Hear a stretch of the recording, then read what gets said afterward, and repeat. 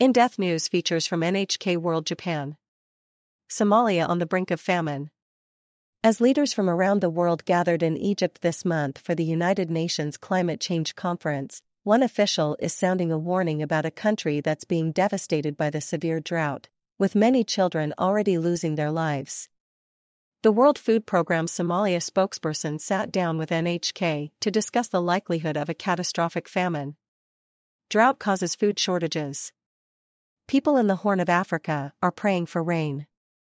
Almost 6.7 million are facing extreme food insecurity, and the global community is being urged to act now to save lives.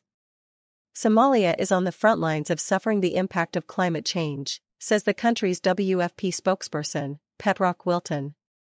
He explains that while Somalia is no stranger to drought, the country has never experienced anything like as severe as is happening now. The forecast is for a fifth consecutive rainy season without enough rain. Crops are failing, livestock are dying, and millions of people are facing starvation. The last famine in Somalia was during 2011 to 2012. More than 250,000 people died, half of whom passed away before the famine was officially declared. Wilton worries that a similar situation is happening again. What we saw happen in 2011 was that famine was again declared in only a few regions, but then it spread rapidly to more regions in the country, he says. It's critically important to act now before the declaration of famine, because if not, thousands, many thousands of people could die, and famine could spread to more areas of the country. Children are most at risk.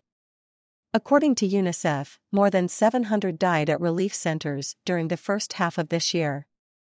The WFP is predicting that almost 2 million could suffer acute malnutrition by July next year. When you go to a stabilization center where the most severely malnourished children are being treated, it's absolutely heartbreaking, says Wilton. They're not even strong enough to cry. You can see bones beneath their skin. It is tragic. Displaced people at risk. Many Somalis are being forced to move out of their homes as they search for food and water.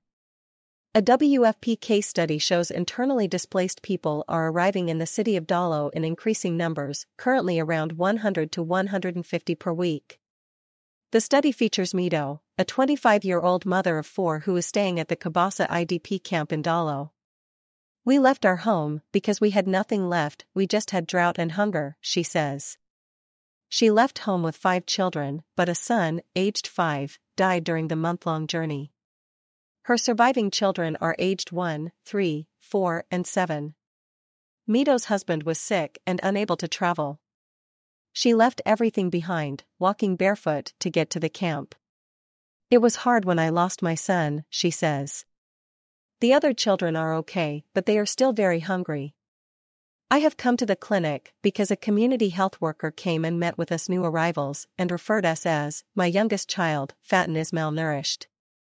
Millions need support. The WFP reports that it helped 4.4 million people in Somalia with life-saving food assistance during October, the most ever for a single month. The number of people asking for food has doubled since April, but Wilton says millions more are still in need. There are 4.3 million people experiencing critical hunger. That is almost a third of the population, so that number is totally unacceptable. There is still much more to be done in Somalia, he explains. In addition to the effects of climate change, Wilton says the global food crisis is hitting Somalia hard. The country relies heavily on wheat exports from Russia and Ukraine, and the conflict between those two countries has cut off supplies. Coupled with the rising cost of fuel and shipping, Somalia simply cannot afford to feed its people.